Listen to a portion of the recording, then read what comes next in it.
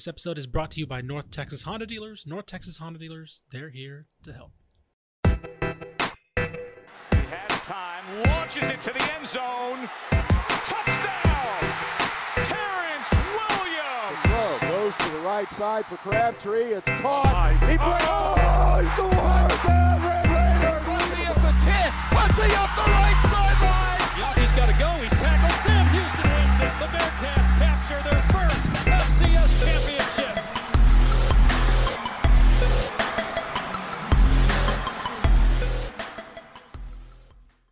Welcome, everyone, to the Republic of Football. I'm your host, Ishmael Johnson, here with Mike Craven. Mike, what's up, man? What's up? Nothing much. Yeah, still we're in studio. Mallory's doing, what's she, softball? Softball state championships. Yeah, so she's not here right now. So we had our other producer, Ashley Pickle, set up the recording stuff for us. So we're gonna try not to have this sound too bad because we don't have somebody consistently watching over us like Mallory expertly does.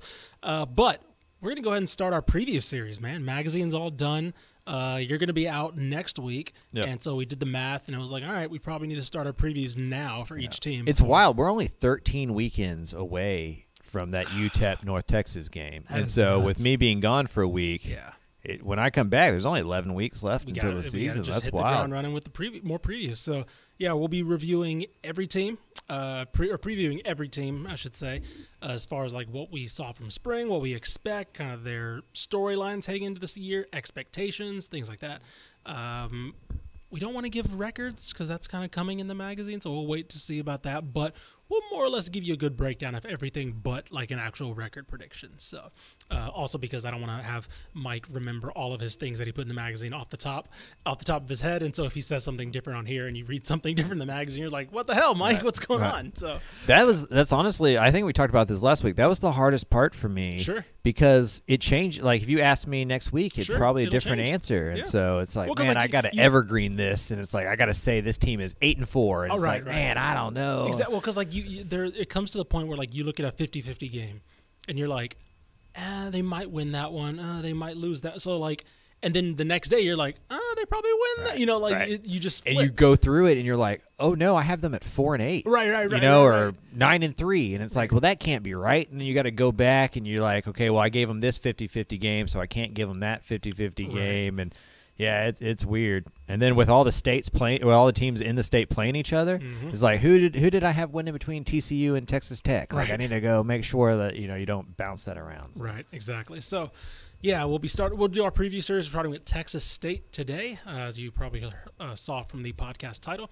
We'll be talking to Keff Ciardello of the Austin American Statesman, former colleague of Mike Craven, good friend of the industry and good friend in the industry of mine. Known Keff since back when I was still in school. And working for the Daily Record, so he's been more or less the most consistent authority on Texas State media, or sports, I should say, for probably going on 10-plus years now. Like, it's wild for me. He was running the Texas State rival site when I was running the Texas State UTSA site. Yep. So, way back in the day. And then we're both at the Statesman together, so, yeah, kind of similar paths there. Yep. So the way we're going to structure these is we're going in more or less reverse order of the power poll, more or less. I'm not going to say like we're going to stick to that exclusively. We'll kind of we'll switch some here and there, but more or less we'll start with some of the teams that struggled last year and then build our way up to the guys that we'll expect or that ended last year well or we expect to do well. So for all you big school Power 5 heads out there, we'll be, hopefully you'll stick with us through all these, but, we hope that you will also join us for when we get to you guys in July. Anyway, there's not really a big structure. It's like, all right, we're going to break down the offense and break down. All these teams have so many questions, and we don't want to hold them all to kind of the same structure, same rubric. So we just kind of have some thought. Before we get into the interview, we have just some general things. Let's look back on 2021 really quick for Texas State football. So they go. I already forgot the record. Was it 4-8? 4-8. 4-8. Their most wins since 2015? 14, I think. 14. I think something like that. I think it was a 7-5 year that they missed the bowl game. So on paper, their most successful year in a while, right? When you look at the games and the schedule, you're like, all right, well, you got blanked by Louisiana, a team that you probably should be considering a rival. the one team that finished above you in the West because, the Sun Belt West is garbage. You lose, of course, to Incarnate Word at home, and you still struggle at quarterback. You headed into the year probably for the first time, in my opinion, you headed into the year since about that 2015 season with a stable quarterback, right? It's been that long. Tyler Jones is probably the last stable quarterback they had. So you head into last year thinking Brady McBride was the guy. More or less midway through the year, it turns out he's not the guy, or at least he's not playing like you would expect him to play. So they make a change. They kind of, I know some of it's injury, some of it's, obviously his play. Bring in Tyler Vitt, veteran backup, things like that. Close out the year as best as you can, and you're able to say that you had a marked improvement on the year. I should also mention that new athletic director Don Coryell released a weird statement after the Louisiana win. That was kind of like this is where we're at. This is where we're at. You don't see this often. You don't see this too often. By the way, it was 45-0. I wanted to get that score up. I wanted to find that score exactly. So you lose 45-0 to Louisiana, and you kind of end limping to the finish line, but still more or less getting there. You beat ULM, who at the time was pretty solid. They were looking like they were flirting with the bowl game. You beat ULM. You lose to Georgia Southern, and then you lose, of course, to Coastal, and then you beat Arkansas State, who was equally as struggling as probably worse than you. So now, Craven, what was your thoughts? Your summary thoughts of 2021 for Texas State? What's weird is going into the season 4-8's about what I would have predicted them to be. I don't think it was so much disappointing, or you can't call 4-8 promising either, right? Like 6 wins should be the basement there for all programs inside the state. Sun Belt, having a good location and stuff like that, but. It's just quarterback. When you hire an offensive coach, right? Like Jake Spavital was an offensive coordinator. He was, best known for Johnny Manziel times, Cliff Kingsbury, all that stuff. When you bring in a coach like that, you need your offense to play better. Right. And they just haven't had a string of consistent play at quarterback. And until they do, and we'll talk about this here in a little bit, maybe some guys that they've added to the roster over the last year or two help that position in 2022. But in 2021, it was too inconsistent. Whether it was injuries or whatever you want to assign it to, it was too inconsistent at that position. And when you're not going to have that shutdown, really good defense, and then you also don't have consistency at quarterback, like what can you do well? Sure. And when I was at that Incarnate Word game, for example, and I think Keff and I talked about this in the podcast. Maybe we talked about it afterwards off camera, but. I remember being in that press box with them, with Drew King, and being like, man, if you switch jerseys, you couldn't tell me who the FBS team is and who the FCS team is. Right. And so for me, that was kind of the biggest sign of man, Texas State isn't where they need to be. The best player on this field is obviously Cam Ward at Incarnate Word.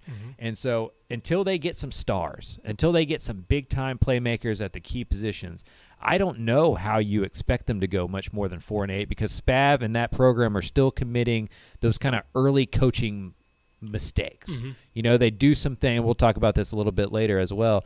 They just don't run. The 25 players missing for COVID during that Incarnate Word game. Yep. The offense starting differently than it plays in the second half, right? Being super aggressive early on and then just kind of, toiling away towards the end. Just like little things there that's like, okay, this guy's still trying to figure it out.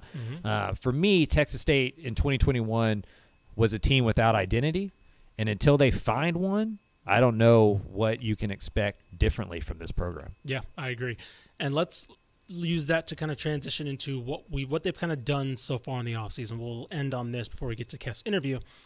So early thoughts on 2022, and I think that your points were very obvious, and I think it's very obvious that the staff saw that too, right? You see the inconsistency at quarterback, so you go get a starter, right? You go get somebody who's used to playing in the conference, who is a capable starter in Lane Hatcher from Arkansas State. You, of course, lose Brady McBride after it became pretty apparent that he wasn't going to be the guy. Again, Keff hits on this too. We don't know if Lane Hatcher is going to be the guy. We presume so, and I would probably still bet my money on that. But what was apparent was Brady McBride was not going to be in that race. So you go get a quarterback that can push Brady McBride and push the room. That has obviously happened. You bring back your running backs, more or less, right? Brock Sturgis is gone, but he kind of faded out in the rotation last year. You bring in receiver help. Man, four receivers. Again, Keff hints on that as well, so we'll talk about that afterward. You more or less revamped the defense. Like, you had a defense that you mentioned wasn't shut down, and they weren't even you mentioned shut down because, if the offense isn't good, you have to have a great defense, right? Well, their offense wasn't great, and their defense was terrible. Like, some of the stats are crazy. Rattle them off. Go ahead. They gave up 33 points per game. Yep. They only had 3 interceptions all season. Right. That's wild, right? Like that's absolutely wild. 46.37% of third down conversions allowed. That is awful. 15 of 21 on fourth down opponents were, right? That's bad. Yeah. 30 touchdowns and 50 red zone trips, which isn't all that bad. Sure. But the fact that you allow the teams into your red zone 50 times is insane. Conversely, Texas State got into red zones 36 times, right? So, it's just wild to me how inconsistent that defense was. A lot of that's in the secondary. Some of that's up front. You just can't get sacks. I think their leading sack guy was like 3.5 sacks. Right. And so they just have to figure out playmakers. Like that's the thing that's missing at Texas State. 100%. Like, who are their playmakers? They have some guys who are good, but they need some guys to take that next step from like good to like game-breaking, game-changing. Yes. Oh, we need to game plan for that guy. Yes. And until they find those on both sides of the ball, and we'll talk about it again. They kind of had one in Zion Childress emerging, and then he lead. And so until they get consistent, Jamel Jeter's.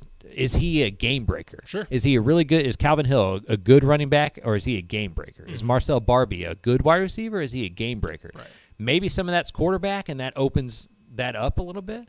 But to me, that's when I look at this roster, that's the first thing that jumps out to me is like, who are those? Like, if I look at UTSA's roster, I know who those 5 dudes are. If I look at North Texas's roster, I think I know who those 5 dudes are. Yeah. When I look at Texas State's roster, I just don't know. I think I know who a couple of them could be. But until they do it on a consistent week-in, week-out basis, and maybe that's it. It's a lack of consistency from Texas State that's alarming and something that has to change. And Keff mentioned that too. When you're getting so many guys from the transfer portal year in and year out, how do you build that consistent? Right. I don't know. I think that's a question that we just have to wait and see. Yeah, I think offensively, to me, this is the year where you more or less validate that strategy, right? Because we mentioned the 4 wide receivers, but for the most part, this offense is more or less intact, right? It just needs that quarterback piece, which again we'll see what happens there. But defensively, that's where I'm going to be like really interested in because again, you mentioned they need playmakers. I think they've definitely realized that because they moved some guys around. They moved Jordan Revels from defensive line to stand-up edge rusher, right? They moved London Harris from outside to inside linebacker. They've moved some guys around like that. I know in the secondary they're lacking a little bit of depth, which could be an issue. But I do. There's Texas State is full of players who I look at and I'm like, on paper, you make sense as a guy who could make a difference, right? And it's just about getting those, like you mentioned, it's about, and I think this is the double-edged sword of the transfer portal. You look at somebody coming in, like, again, last year, to me, the big guy was DeMarquise Hayes from Kansas State. Comes in from Waco La Vega, not a lot of D1 prospects come out of there, and so you get this edge rusher, fills a need, all that, doesn't really hit right away, right? Does he hit this time? I don't know, maybe, he could.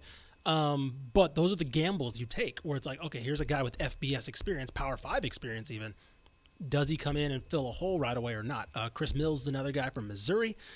Things like that, high-level prospects that you bring in. It's like, on paper, you should be making a difference. So I'm curious to see if this is the year that we start to see that with some of those guys. And then in particular, how long it takes the defense to kind of acclimate with these new players coming together. They're just kind of a hot and cold team. Sure, 100%. One week you watch him, you're like, man, Isaiah Nixon's a dude. Right. That guy, and the next week you're like, I don't know if I even noticed. Right, I was about to say, did he play? Right, and I feel like that's true for almost every single player on the roster. Sure. Maybe like Dalton Cooper, Kyle, Hegel excluded. Exactly. It's like there's not like it's not like picking on a player. It's opposed to like it's the team. Right. The team is up and down, so you notice performances. You're like, hey, wait, last week that guy was great, and where's he at now? Right. So yeah, we'll we'll talk more about that. We're going to go ahead and get into our interview with Keff Ciardello of The Statesman, and we'll come back with some questions and topics to kind of wrap that up. So without further ado, here is Keff Ciardello with the Austin American Statesman. Well, Keff, appreciate you coming on here talking about Texas State football. I guess first off, from your eyes, how was spring practice? How did this team look maybe compared to springs in the past? Yeah, I mean, comparatively to other springs, it seems like they know the scheme more. And I guess it's just guys have been here a little longer than in the last recruiting cycles. They've just kind of been here the last 3 years. But there's a lot of questions, a lot more questions going into this spring than in the ones previous. Obviously, quarterback is the big one with Lane Hatcher and Ty Evans coming in. It's kind of a 2-horse race with that one. But I came into spring with a lot of questions, and I left it with more. Usually I leave spring practice, and I've answered a bunch. This one I left, I'm like, what are they going to do at offensive line? What are they going to do at safety? With Zion Childress leaving, looks like Jerron Morris is banged up. They've got some other new guys it seems they're going to play at corner, A.J. Edwards, I'm blanking on the other guy's name. But, Pierre Kamini, the Ohio transfer. He's from Canada. But there's just a lot more question marks than I had before. Obviously, they're deep at like receiver. They got a lot of D linemen thanks to the transfer portal, but a lot of question marks, not necessarily bad question marks, but a lot of unknowns going into this season. The big one that really stands out is Spav not having an OC. He just decided when Jacob Peeler left, no offensive coordinator. He's calling the plays anyway, so might as well roll with that. And it seems like everybody's pretty fine with it. It was odd to me at first, but I guess if he's kind of running the offense anyway, might as well just not pay another coordinator that extra money to have that tag. Yeah, save some money, use it elsewhere. Everybody wants to talk about quarterback, obviously. From the outside, it feels like a guy like Lane Hatcher, one, isn't approached by Texas State unless they assume he's going to be a starter, and also wouldn't come to Texas State unless he thought he had a pretty good chance to be the starter. If you had to put your own money on it, week one, is it pretty safe to say you think, unless something weird happens, Lane Hatcher is probably that guy? It's interesting you put it that way, because that was exactly how I thought going into spring ball. And this goes back to, I have more questions now than I did at the beginning, is I thought the same thing. Lane Hatcher is going to come from Arkansas State, started a bunch of games for them, had a bunch of success. Not a bunch, had some success, I should say. But you would think he's going to come down here. He agrees to stay in conference and everything. He probably has been told he's going to be the starter. But then spring ball rolls around, and you see Ty Evans, another guy that Spavital brought in last spring, and he's been developing him. It's another guy he cares about. So it's not just like another quarterback that he inherited that he may not put as much interest into. But you see Ty Evans was getting a lot of the first team reps. And something else I learned in spring camp is that Lane Hatcher is actually a preferred walk-on at Texas State. And he actually had the same situation at Arkansas State and the same one at Alabama before that. Now, apparently it's not due to his ability or his talent. Obviously, he's shown he could play and he can warrant a scholarship, but it seems his family is pretty well off. So they're okay with handling his school, telling the coaches, hey, use that money on another scholarship somewhere else. It seems really noble and everything to do that, but it also gives him the freedom to transfer out whatever he wants. He's not beholden to the same restrictions if you're under scholarship, if I'm understanding it correctly. But so knowing that he is a preferred walk-on, and it's not necessarily a scholarship guy, maybe that wasn't guaranteed. Maybe he saw a chance to come in and compete a place. He got to know Texas State from playing them in the Sun Belt. Know San Marcos specifically. He mentioned that he did like the area. So I don't think it's a foregone conclusion. It could be either one. In spring camp, it was both of them going back and forth. And for my evaluation, Ty Evans was looking a little bit better. He's got a stronger arm. I think Hatcher is a little bit like Brady McBride. And you and I, we've talked before when you came to San Marcos about the Brady McBride experience. And it seems like it's a little bit of the same situation there. Maybe a little more measured in the running around from Hatcher, not really like a chicken with his head cut off type situation, but still kind of that same deal that they've seen before. And he's kind of a shorter quarterback too. So I don't, it's not a foregone conclusion, and they're still recruiting quarterbacks. They're going after pretty hard. This guy named Jake Wolf out of Butler Community College. They just had him in for a visit, did the whole photog treatment. You know, he's wearing the jersey by the green screen and all that. So they're still looking for quarterbacks, but it'll be interesting. Nobody on roster has thrown a pass for the Bobcats in a game. Ty Evans got 5 plays, but he just did some handoffs. So it's the first time in a while that's the case for the Bobcats. What's your biggest concern leading spring, the quarterback play or offensive line? Because it feels like, you know, whether it's Ty Evans or Lane Hatcher, that's a guy who's maybe closer to what Spav wants than what he's had previously. Offensive line wise, I mean, is there a quick fix to that, or is that just kind of a wait and see approach in August, September? You know, offensive line is a really interesting one because they have the bodies. Like, you look at the roster, they have like 16 guys, but not a lot of them have gotten in there and played for them. And they're banking on some guys like Richard West, who's a 1-year grad transfer from Texas A&M Texas A&M Commerce. I always want to say Corpus Christi there. They don't have football. But he's coming in and they're like, that's our starting right tackle. And he's a guy, we haven't seen him just in spring. He's a big guy that looks the part for sure. And I'm sure he'll do a fine job. But they're relying on a lot of unknowns on that offensive line. Obviously, they have Kyle Hergel. He's kind of a stalwart there at guard. He had a great year last year. But then you have Dalton Cooper, their left tackle. He's gotten some all Sun Belt recognition. He was out all spring camp with a torn rotator cuff. Russell Baker, a guy who they've kind of pegged as their center, although he can play any position on the line. He was held out of the spring game, and that might have just been for, you know, just to not have him injured in the spring game. He's an important player. But there's a lot of more offensive linemen than other positions standing off on the sideline a lot in spring. And, you know, you lose guys like Liam Dobson, and it's going to create a lot of issues on that O-line. But, you know, Evan Lavelle is another guy they brought in from Rhode Island. They plugged him in the spring as a starter. So they're just trying to rely on the transfer portal like they do at every other position, and hoping that these new guys that they've brought in will fix it. But they're kind of rolling with what they got.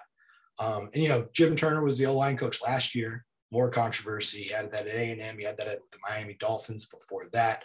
So he was let go, and they moved Boone Felt from tight ends to offensive line, move up a GA to the tight ends coach. So it's a new coach there, coaching at a position he hadn't done before. He has offensive line background. Brian Hamilton is the new O-line coach. He was like a head coach in California high school as well. But it's a new position for him. So a lot of new bodies and a new coach. So we'll see how that works out to go along with the new quarterback. So we'll see. But I mean, besides that, your question was, what was my biggest concern? Obviously, quarterback is number one, going to stand up there. But I mentioned a little bit earlier the DBs, specifically safeties. Zion Childress leaving, that's really big. He left for Kentucky. Kid earned it. I mean, he played terrific here. Was a quarterback at New Caney in high school. But that is a big hole to fill because he was the man for those DBs last year. And now they have 6 total safeties. And they kind of run 3. They have that nickel back. That's kind of a corner safety hybrid, but I still kind of think of it as a safety, especially when they have DJ Mask, who's starting there, and he's a safety. So I feel like they're a little short there. Maybe they're moving around some guys that I don't know about yet, but they haven't been recruiting too heavily for DBs. They've signed 28 guys, 25 of them are transfers. Of that 28, 3 of them are DBs, and those are all corners. So no safeties in this pretty big class with no safeties as of yet. So we'll see.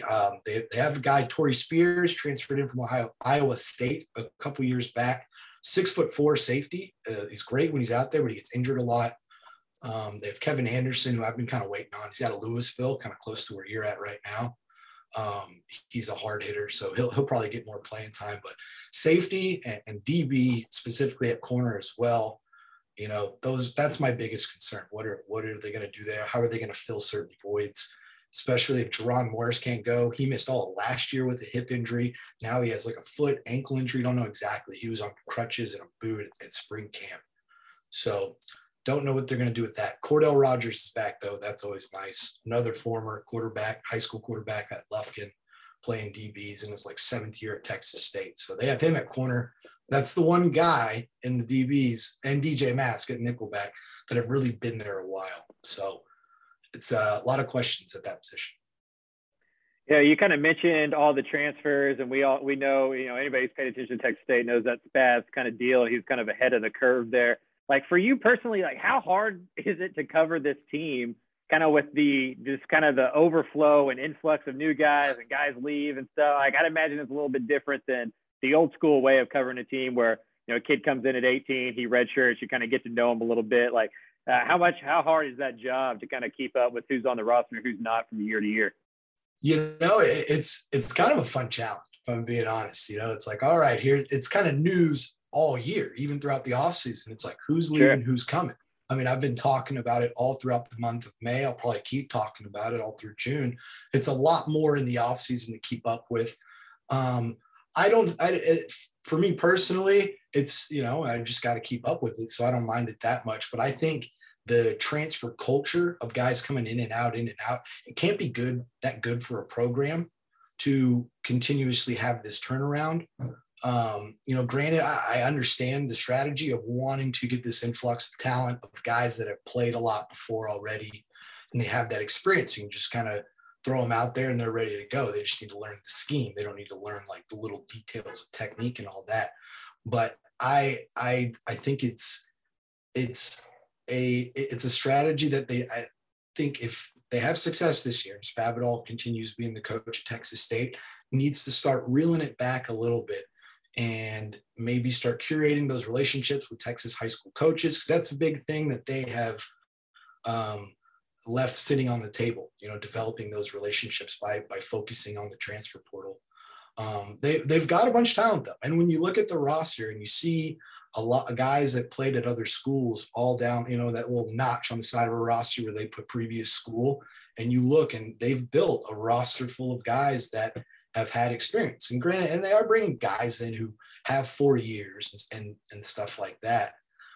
But who knows if they end up leaving, I mean, it just creates a vicious cycle, I feel. But as of right now, you look at the roster and they're very deep at specific positions. I know I was complaining about O-line and safeties, but they're really deep on the D line. They're incredibly deep at running back and wide receiver. So, I mean, it has benefited them, but how long does the depth last is the big question. Is Zion Childress kind of an example for Spav on why he's doing this, right? Like, from talking to coaches, specifically ones at like G5 levels, they find a hidden gem, right? A guy who played quarterback at New Caney. They turn him to safety, and he's the superstar or emerging superstar. Now he's at Kentucky. Do places like Texas State kind of have to go transfer portal? Because if they recruit these kind of under the radar guys, they blow up as a freshman, they're not going to be there as a sophomore, junior, senior. Absolutely. And that's a terrific point. Because I mean, it's very valid that you do all this time, you believe in Zion Childress as a quarterback in high school, you bring him in, you teach him how to be a safety. He has a successful season and boom, he's gone. You do all the work without getting to eat the fruit, if you will. And it's very valid, because at G5s, it's hard. It's hard to strike it rich and find these diamonds in the rough that are out there. And so that is the other side of the coin, that it's give and take in that way, that the culture suffers a little bit, but the talent is there. And if you develop a winning way, then it's a winning culture. And it might be guys are here for 2 years and then they go. But it'll be interesting to see how the transfer portal develops, because we've seen it like with college basketball, the one and done, and how like certain teams were really having success off of that. And then it's fizzled off somewhat, with other options for guys. I wonder if that will emerge for guys in college football as well. But it's an interesting situation. And I'll give them this. They've gone all in on this transfer portal. They talked about it 2 years ago, and they've hammered it in. They've decided like, hey, we're going to go get transfers. Oh, that's how we're going to build this roster. We're going to build it through the portal, bring in a few high school guys. Like they're bringing in David Hensley's offensive lineman. Bernak Aya is a real good corner. And then Michael James is a kicker, but that's it. Those are their high school guys. And that's kind of the same situation last year. But I'll give them credit for really focusing in on that identity and saying, this is our strategy and this is what we're going to do. And they've done that. Yeah, you kind of mentioned it a little bit. This feels like, kind of a make or break year for Jake Spavital in terms of if he's going to be the head coach in 2023. For you, this is just your opinion, obviously, this isn't reporting or anything, but like, what is that win-loss record need to be for Texas State fans or admin, all those kind of stuff to feel good about continuing this, kind of experiment with Spav? A winning record, 7-5, I think we'll do it. People are very hungry just for that. 6-6, it would be very much on the fence if it was okay. Does he stay? Does he go? But I think if he got over the hump and got this program to a winning record for the first time since 2014, going on a decade now, that'll do wonders for him. And he's really well liked. From a media perspective, he's very approachable. I like him. The administration likes him, fans like him, players like him. Even when guys, I talked about the transfer culture where they're going in and out. Even when they're doing that and they leave, and it's like, well, what was the problem? Did you not like the coaches? And they're like, no, it was great. It was just I had a talk with them, and they told me their plans, and it didn't match with mine, so we both separated ways. Even when Jacob Peeler left for Missouri, he kind of said the same thing. Is that he wasn't calling the plays he didn't say this, but he wasn't calling the plays as an offensive coordinator. So it kind of saw the writing on the wall. It's like, I'm not really the OC, and Spav kind of is. So he leaves for Missouri. So it's like he's a good guy. People like him. They want him to have a chance. He's young.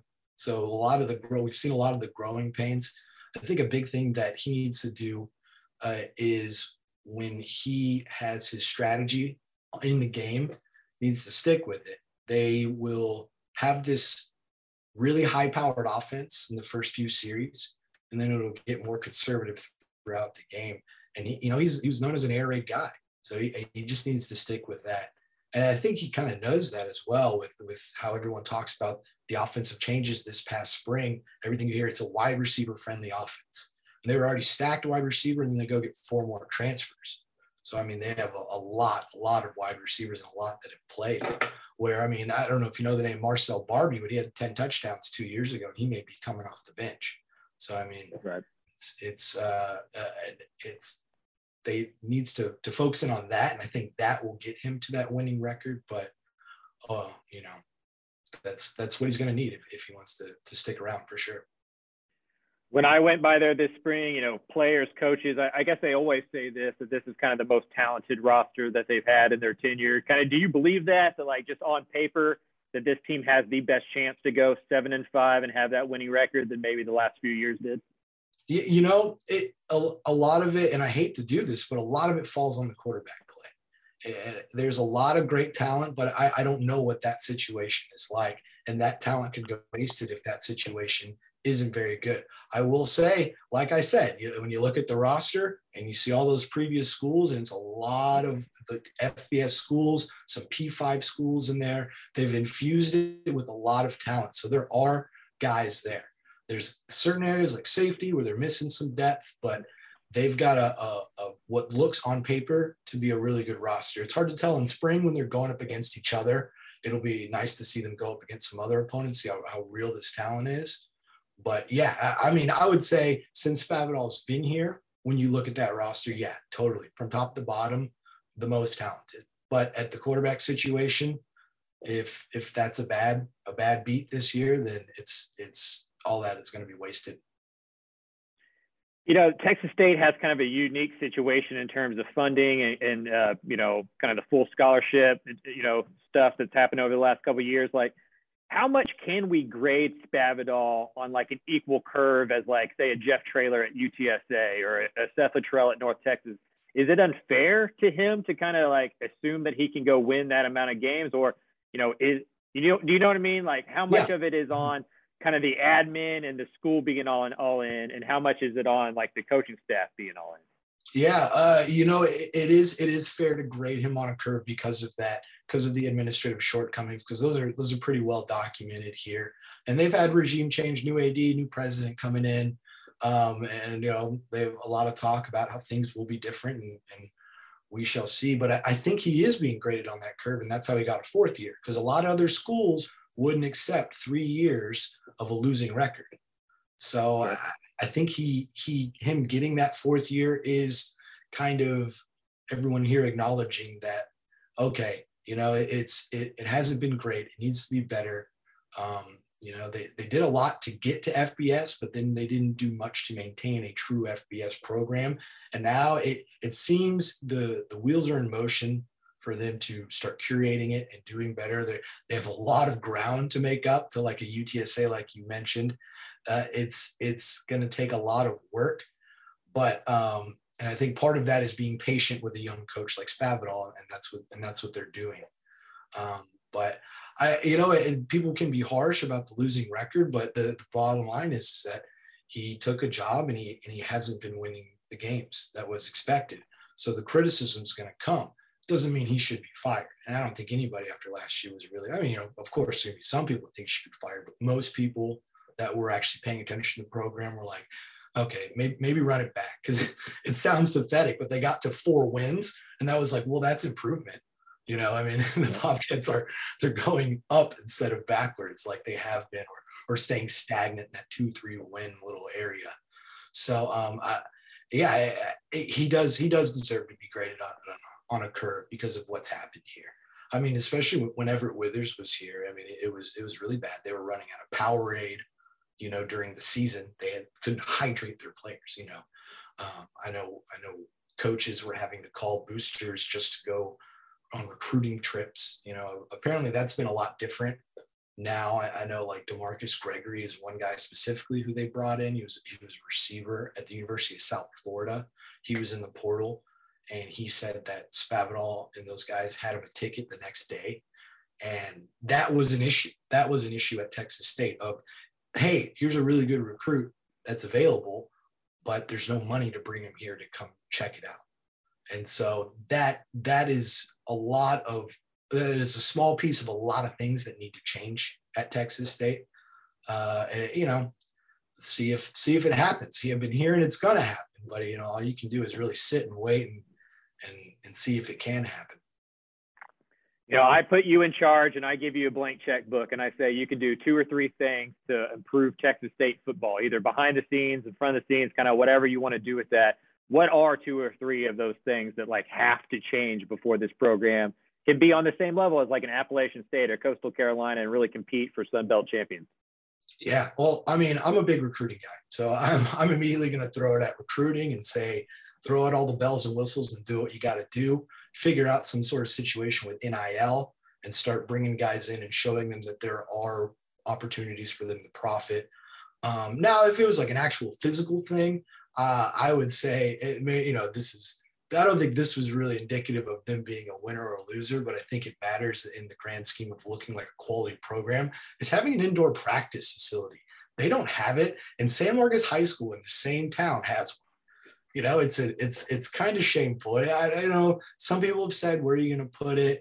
And I'll hear that, like location, where's it going to fit in the area? San Marcos, it's a bigger town, but everything's kind of compact. So it's hard to really, where would you put it? But there is a practice field.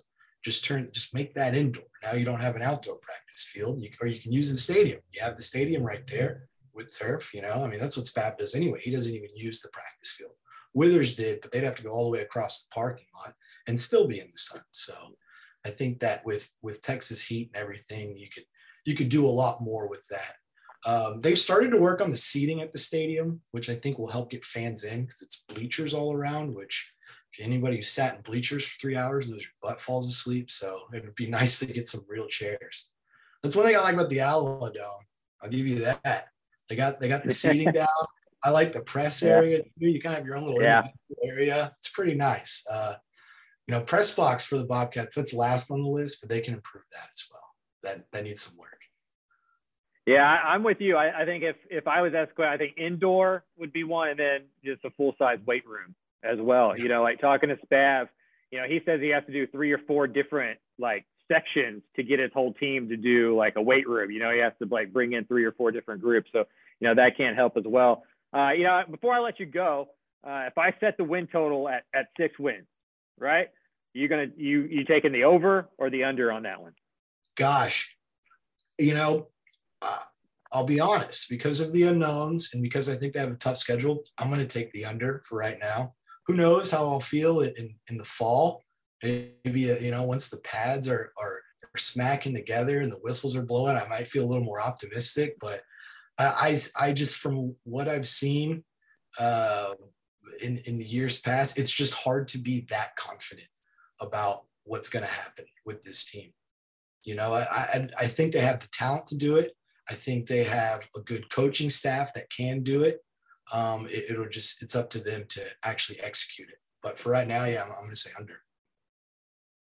And then best pregame meal in Texas State, right? Somebody's coming to Texas State to watch a football game. They've never been there before. Like, where is the place that you go? Gosh, I should have called my agent, get someone to pay me for this one, or a restaurant to sponsor. No, I'm kidding. Obviously, I don't have an agent. Herbert's Tacos. That's a good one. Herbert's Tacos. I love that spot. If you like barbecue though, there's Hayes County Barbecue. They're a top 50 barbecue joint in the state of Texas from Texas Monthly's little list, right off of 35, and they are incredible, man. They have obviously all the meats are delicious, but they have a really good twice baked potato casserole, and it's amazing. Highly recommend that. So Tex-Mex, Herbert's Barbecue, check out Hayes County. I always end up at Pluckers because I'm simple and I know what's going to be there. There's going to be a seat available. I just don't like lines, and so Pluckers ends up being my spot, I think. And sports on TV, you can't beat that. You go in, you're going to watch the game or something. The wings, no, man. Pluckers is a good spot. They're opening up one. I live kind of off Arena near the stadium, and they're opening a place right by the stadium called Anchor Bar. And I guess they originate from Buffalo, and they're the original Buffalo wing place. Ooh. And they're opening. Yeah, it's like right by the stadium. And I'm sitting here rubbing my hands together, waiting for that to open. I'm definitely going to check that out. But I wonder if they'll give Pluckers a run for their money. For sure. Yeah. No, that's competition's good, right? Competition's always more options are good. So before you get out of here, I guess, what do you got going on for the rest of the summer? What are your plans? Oh man. I have a podcast, Win Now or Get Bent, just talking Texas State stuff. A lot of what we were doing here. Just doing some statesman work, doing my weekly notebook for the Austin American Statesman. And my wife is pregnant, so I'm very busy with that, moving into a house and all that stuff. So yeah, I'm going to be pretty busy with some of that, but lots of Texas State preparation in between the baby preparation. Where do y'all stand on gender reveal? Are y'all gonna figure that out beforehand? Or y'all wait until the day? Kind of what's the theory there? I was waiting until I got on your podcast. No, we've already. I think I tweeted it actually. It's a girl, Jade Marie Ciardello. That's gonna October 24th. So right after homecoming for the Bobcats. We'll see how that plays out. I'm sure it's going to be a mess for me. Yeah, no, you're a better man than me. Good luck. Good luck with that, sir. And yeah, we'll check in before the season. I'm sure I'll see you during the season as well. Okay, Mike. Always good talking to you, man. Absolutely. Thanks again to Keff for jumping on with us. Like I said, one of probably the most consistent name in Texas State media. Past 10 years or so. As you guys saw, he's very insightful. Very, you give him a window and he'll go off about whatever you need to know, and he'll answer like 12 more questions that you have in one answer. So always appreciate you, buddy. So yeah, let's get into some of the stuff that he talked about, because there were some interesting things that he really hinted on. And I think one of them was that I hinted at was the quarterback battle. Yeah. Everybody here expected Lane Hatcher's the guy, right? He's a 3-year starter at Arkansas State, 2 or 3 year starter, I can't remember. Exploded as a freshman, kind of struggled, dealt with inconsistency as a sophomore and junior. Comes in, boom, here you go. And I know he has an extra year of eligibility as well.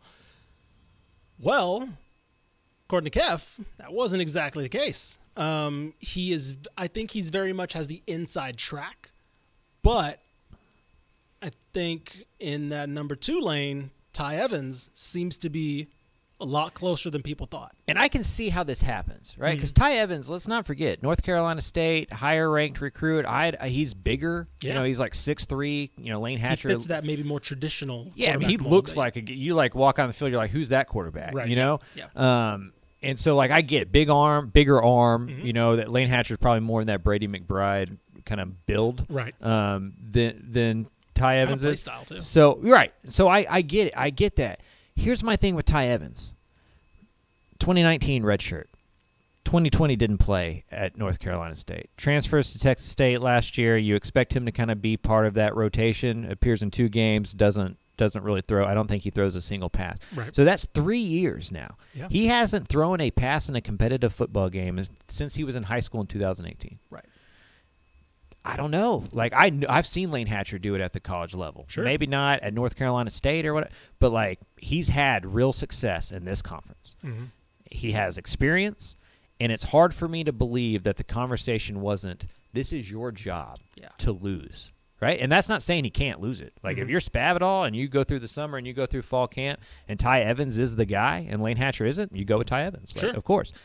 But I do think in an ideal world, if you gave Spav some truth serum, I think he expects Lane Hatcher to be his guy, sure, right? Sure. When game situations like that's a guy he can count on. And this is a very important football season for Jake Spavital, the head coach. Mm-hmm. And he's going to have to pick one of these guys and kind of ride his job on their shoulders. Mm-hmm. And to me, I'm going to make that bet with a dude who's thrown for 7,000 yards in college football. Sure. And it'll be interesting to see if that's not the case. Right. So I'm going to throw out something that I did not know until I looked this up just now. Did you know he was an Elite 11 quarterback? Yeah. I was on the recruiter. I mean, that's right. Yeah, you were. He's got an arm, man. He can play football. That is nuts. Like some of the names on here, and again, you can think about whatever you think about some of these names, but these are Power 5 quarterbacks, right? Max Duggan, Grant Gunnell, obviously now in North Texas, but he was at Arizona at the time. Sam Howell, Roshan Johnson, like these are dudes that he's on this name with. Hey, he was Grant like the Mertz. USA Today Colorado Player of the Year, right? You know, Bo Nix, Spencer right. Rattler, like Talia Tagovailoa, like Jacob Zeno, you know, like so. Those are guys that he was in that final group of the Nike Elite 11 with. So yes, the talent is clearly there, but I agree. Like there's something about more or less 3 years cold. Yeah, you know. So and also, I mean, I guess to combat that a little bit, to kind of contradict myself, maybe that's why he didn't play last year, right? Maybe it took a little bit more time for him to dust off that rust, and they were saying, you're not ready, right? You know, maybe they are just taking it really slow. They really think they have something special here. Well, mentally, that could be tough, too. Also, you go 3 years without taking a real snap, and you're like, oh, my God, there's an edge rusher coming at me. Right. You know, like, that dude's 300 pounds. Right. He's trying to kill me. Like, exactly. Yeah, I mean, that's... Last time I played, that guy was like 5'8" and right. like 160 smaller pounds. than me. Right, exactly. So, yeah, I could 100% understand that. But I think that is something that we'll have to watch out for. I think this will be one of those things, and I think we might see it at Texas where it's like, oh, who's going to be the starter week 1? Everybody kind of realizes, and then the Monday of Lane Hatcher's named the starter. You know, it's going to be one of those. It's not going to be one of those that you go into fall camp and they're going to announce it right away day 1. That'll be a game week kind of decision, in my opinion. So a little bit more things I want to talk about. One of the things that kind of concerned me were, one, concern's the wrong word, because I think offensive line, the depth is there, Keff mentioned, and it's just about getting not even snaps, but snaps for Texas State. Like these are guys that have played college ball in some capacity. But the one I want to hint on are the numbers when it comes to secondary. You lose Zion Childress, who's obviously a huge, massive loss, and that kind of leaves you bare at safety. Like you're looking at a lot of guys who are like you. I don't know what you are yet. Like, let me see if I can find a couple right now. And what's interesting to me is that, you know, you go and you look at their transfer list and you'd expect there to be the numbers you're getting at wide receiver, right? Mm-hmm. You'd expect to see DB, and you don't. And so to me, that's two things. Mm-hmm. Either that's trusting the guys who are on campus and you're like, oh, we feel pretty good about these 6. Like, we may not have a ton of numbers, but we like these guys right here. Or you're just missing. Right. And I don't know which one's the better answer. I mean, I guess you want to be confident in the 6 you have on campus, but in modern football, you got to have way more than 6 safeties, I would imagine. Sure. Well, like, so you look at the ones that have played, right? You look at Kevin Anderson, Torrey Spears, DeJordan Mask, right? I'd say Mask and Spears are the ones that have played most. I believe Mask started a couple games last year. Torrey Spears, you know, he played in 9 games. He saw playing time, but, you know, somebody like an Anderson, is that going to be somebody to step up? And then when you get outside of those 3, looking at Peyton Tuggle, Jared Hopper, like Ronnie Hamrick. Like, these are guys that like maybe touched the field once last year. And so, yeah, you get outside of those three and you're really looking dire. And I wonder how much that Zion Childress transfer caught them off guard by that. Because, that is something where you're like, oh, man, we need a safety. But it's like, oh, if you got Zion who's going to play like 90% of the defensive snaps and you only need Mask, Spears, and Anderson to come in for a couple snaps, like, I could see where they were like, oh, crap, like, there goes that, And then you look at corner. I think corner has a lot of depth as well. I think they have a decent mix of actually, no, I'm looking at, man, I thought this was a lot better than it actually is. So you got Jaron Morris, Cordell Rogers, and Chris Mills. I think those are probably the guys right away that jump off to me as like, okay, those are guys that they can probably depend on. But even then, like, outside of them, I don't know. You're looking at A.J. Edwards from JUCO, Pierre Camini, who just came in the transfer market. Right. So, and maybe they see one or two of those guys as potential safeties as well. Maybe, yeah, that's true. There could be some moving around. We've seen, converted linebackers too. Somebody might be an undersized linebacker they throw back. But, it just goes back to the kind of shuffling, right? It's you're kind of moving things around. And, yeah, I don't know. That's kind of my biggest concern now after that interview with Keff, where I was like, man, they really – offensive line experience, because I think the numbers are there, which is kind of a weird thing to realize that they actually have depth on the offensive line. But secondary more particular, I'm really worried about the secondary now. I'd be shocked if 2 or 3 names don't emerge because they're under the scholarships. Like, sure, they have a couple scholarships to use.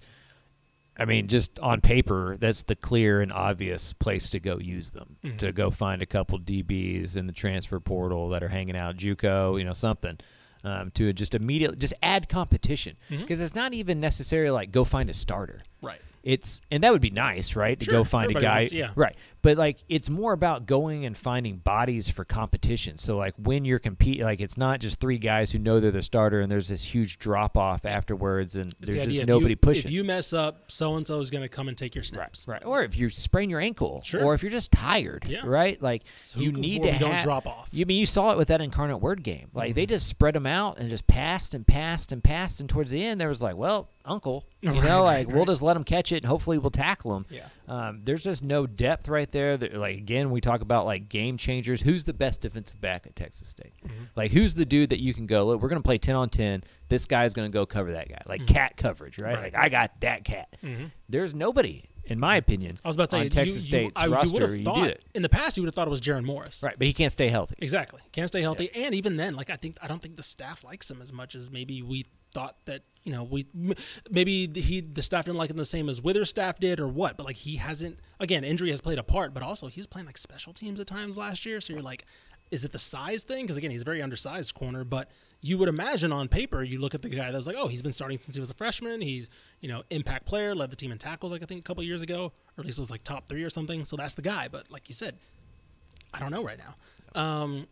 So a couple more things before we get into expectations.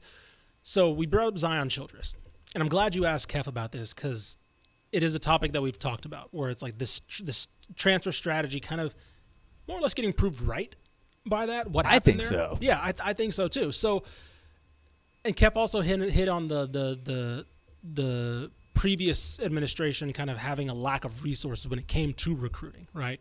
So let's talk about that a little bit just in terms of general recruiting, right? This transfer strategy versus also what they're trying to do and kind of the new resources that they maybe have access to now.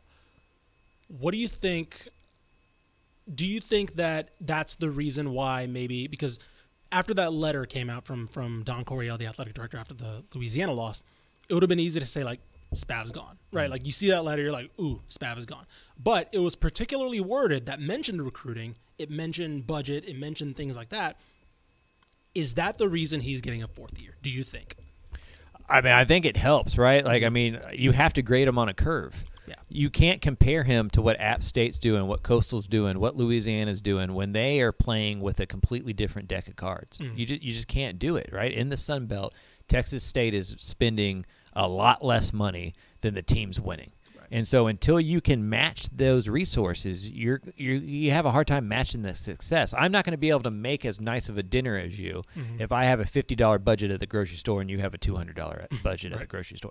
It's no different. Like, yeah, you can make a meal, but it's not going to be steak. right? Like, it just can't be. And so, for me, until there's a weight room where you can work out your whole team, together. Sure. Until you can go to whatever recruit you need to go to, you shouldn't have to be calling donors to be like, hey, man, I need to get to Houston for blah, blah, blah. Who's covering this gas? Like, that's insane. This is FBS football. Mm-hmm. And so, yeah, and if you want to be a big boy program, you wanted this, right? And like Texas State wanted this. Sure. They signed up for this.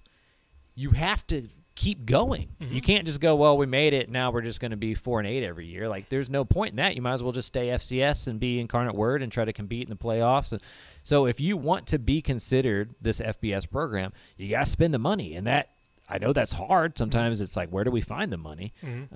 But until you do, it's hard for me to take many criticisms seriously. Sure. Because it's like, what else is he supposed to do? Like, what do you expect this team to do when given these limitations?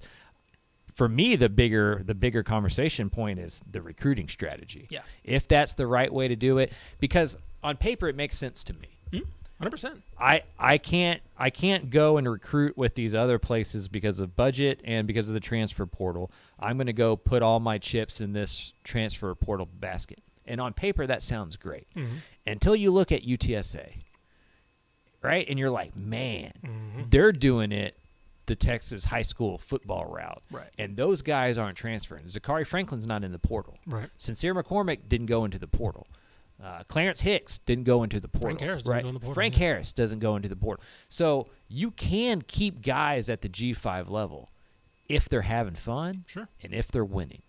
And so it's like, it's this kind of chicken and the egg thing.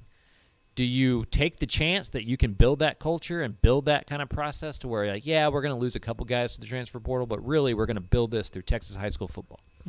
Or do you go for we're not going to be able to do it that way. I don't have enough time to do it that way. I don't have the resources to do it that way. We're going to do it through the transfer portal. I think Spav has found the right recipe. I just don't know if he's gotten the ingredients correct yet. Sure. And it's just like, I think we're going to throw the baby out with the bathwater. Like, say he goes 4-8 this year and he gets fired. People are going to go, well, you're in the state of Texas. Yeah. You got to recruit high school. Well, I don't know. Maybe he just didn't get the right transfer guys, or maybe it just didn't work out for X, Y, and Z. And so it's a fascinating thing to me because you go back to 2020 and Texas State's an extra point away from beating UTSA, and from that point on, probably one drive away from beating SMU. Right. Like yes. Early in the year, and from that point on, those programs have gone in different directions, and they're such long-time rivals that it's easy to be like, you got to measure up against that kind of stuff. 100%. And the strategies are just, they couldn't be more polar opposite, and one's working and one's not. Yeah. And I don't know if there's correlational there or if there's causality there. I think each individual school needs to figure out what works best for them. And I get, when you see a Zion Childress leave, I can understand why Spav looks at it and goes like, ha! Like, that's why I do this. Right. Like, I just got a quarterback from New Caney and turned him into an all-conference safety, and now he's at Kentucky. Right. I'm not going to do that every single year. I totally understand that.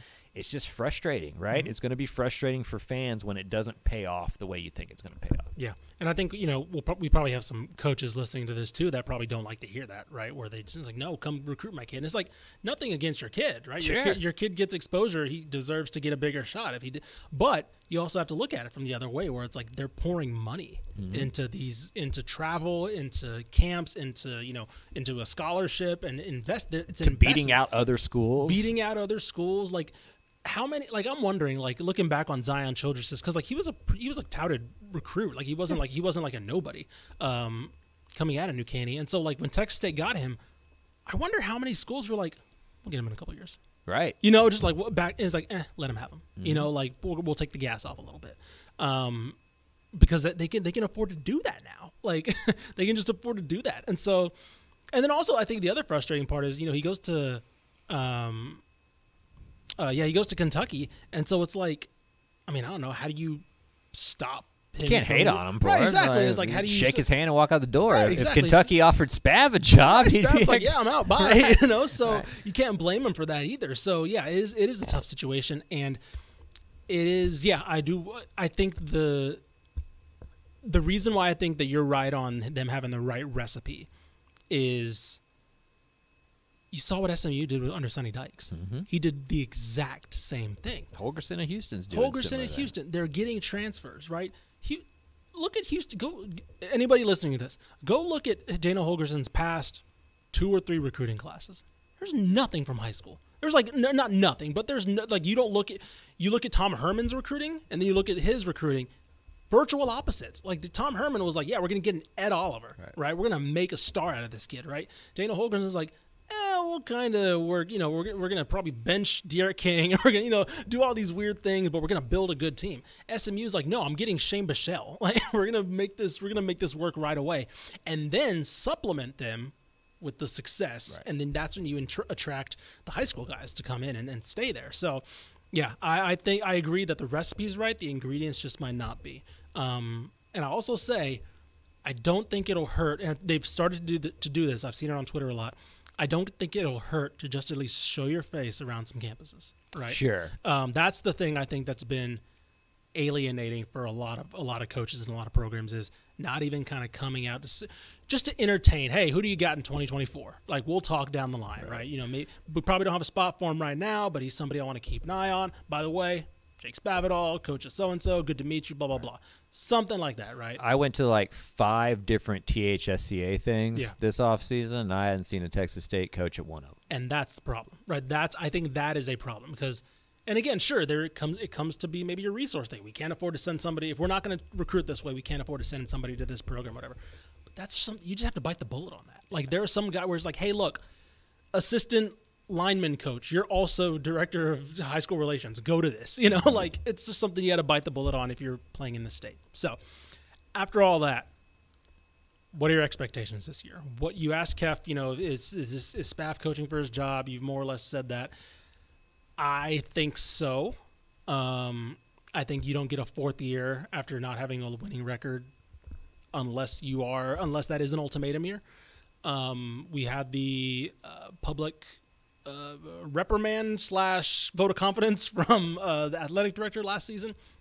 You have a new administration as a whole, by all accounts. I believe President Damphouse is his name. I believe he is very pro athletics, so I don't think he would hesitate to give his athletic director a chance to prove his worth by making a hire. So, what are your expectations? Do you think this turns around at all and they get to a bowl or at least fight for a bowl? I don't know if I'm at the point where it's bowl or bust, but I think you cannot have 4 wins. I think it's 5 and maybe like losing something it's one of those games gets away from you or whatever, but I think 5 is the absolute lowest you can have this year. Yeah, I mean, I asked Keff, like, if I set it at 6, are you taking the over and under? And I guess I'm with him that I feel like 5 is more likely than 7. Right. And so for that reason, I feel like this is kind of a rubber meets road deal for Spav, right? Like, when you have new bosses, like, you no longer have that relationship with the person that hired you. Sure. Like, you're not tied together in that way. And I know Don Coryell is like, he was an internal promotion, so like he has some relation to him, but like that wasn't Don Coryell's call, right? So right, he wasn't the main interviewer that he won over and all that kind of stuff. And you want to kind of strike out on your own and do your new thing, and you almost have to. It's like guilty until proven innocent, right? You almost have to give him a reason to go like, well, we have. They went 4 wins. Now they're winning 6, 7. Like we have to keep Spav around. But if it's another 4-win season or even a step backwards, right? Like you can't continue on that way. And that's coming. I love Jake Spavital. He's a great guy, all that kind of stuff. But you got to win, right? We all have jobs, and we're all making money, and you got to win. And until this quarterback situation is resolved, I have a hard time going, well, I expect Texas State to make a bowl game. Sure. Because I just don't know, right? Like, I mean, I think they got better at that position over the offseason. But then you talk to the guy who watches every single spring practice, right? And you're like, well, man, I don't know. If he doesn't feel confident, then I can't feel confident. Yep. And so for me, the expectations are at least 4 wins and to flirt with a bowl game, right? To be in – to win 3 or 4 games, to lose 3 or 4 games, and then for those other 3 or 4 games to be at a razor's edge. And if you can pull off 2 out of the 4, you go to a bowl game. And now it's like, okay, they're taking a step in the right direction. This is starting to work. I believe in the process. you just got to win eventually. I just don't know if I can expect them to win that many more games. Sure. I think looking at the schedule, again, I don't want to give a record for record prediction because we do that in the magazine, and I don't want to contradict ourselves. But you do add Southern Miss, right? This is the new Sun Belt. You add James Madison. Theoretically, I know James Madison's an FCS power, but like theoretically, on paper, you should be like, that's a game we should be able to win. Yep. Right? But again, that's also, I believe that's James Madison's Sun Belt opener at home. So like that's going to be a crazy environment. And again, this isn't just a normal FCS program. This is a national title contender in the FCS. So it's not a walk in the park.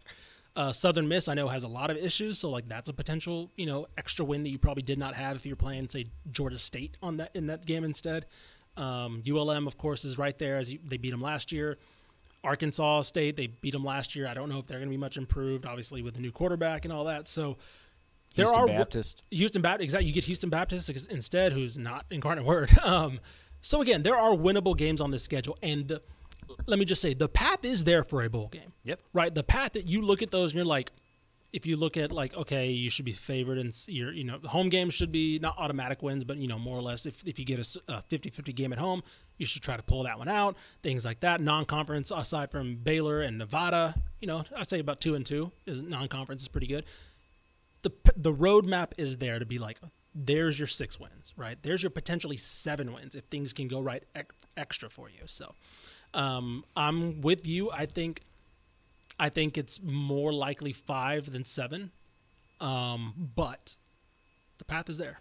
To me, that FIU game is huge. Yes. Because if you can start 2-2 by beating FIU and beating Houston Baptist, you've set yourself up, right? Sure. It's like, okay, we just got to go 500 in conference play, and you can do that in the Sun Belt the way it shakes out. You lose that FIU game, and now you're probably starting 0-3 to the year, and now it's like, what's the belief even if you beat Houston Baptist, and then you say you go to James Madison and you lose that game, now all of a sudden you're 1-4 and the wheels fall off. Yep.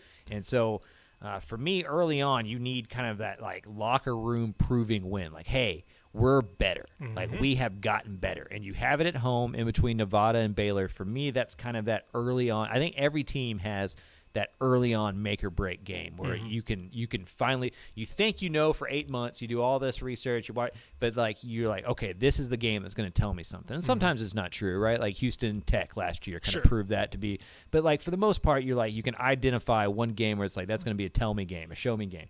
For me, for Texas State, it's FIU. What happens in that game is going to dictate what happens, in my opinion, for the rest of the season. Yep.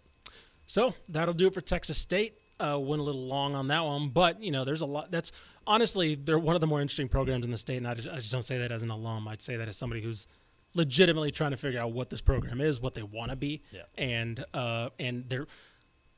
they're kind of one of the only programs right now with a coach in kind of an uncertain water. A lot of these are new hires, or they're just flat out successful so far, like a Jeff Traylor or something. So I think he's on the hottest seat in the state. I think that's very easily true. Spavital, Luttrell, Bloomgren. Right, easily. I think so. So we will be back next week, 2 weeks from now, because Craven will be on vacation. So we'll run these back. We'll be back with Rice, I believe. We'll try to get Rice. Try to get an interview for that as well. And, hopefully you guys are kind of getting to the rhythm of this, and hopefully we'll start to get you more into the feeling of football season approaching.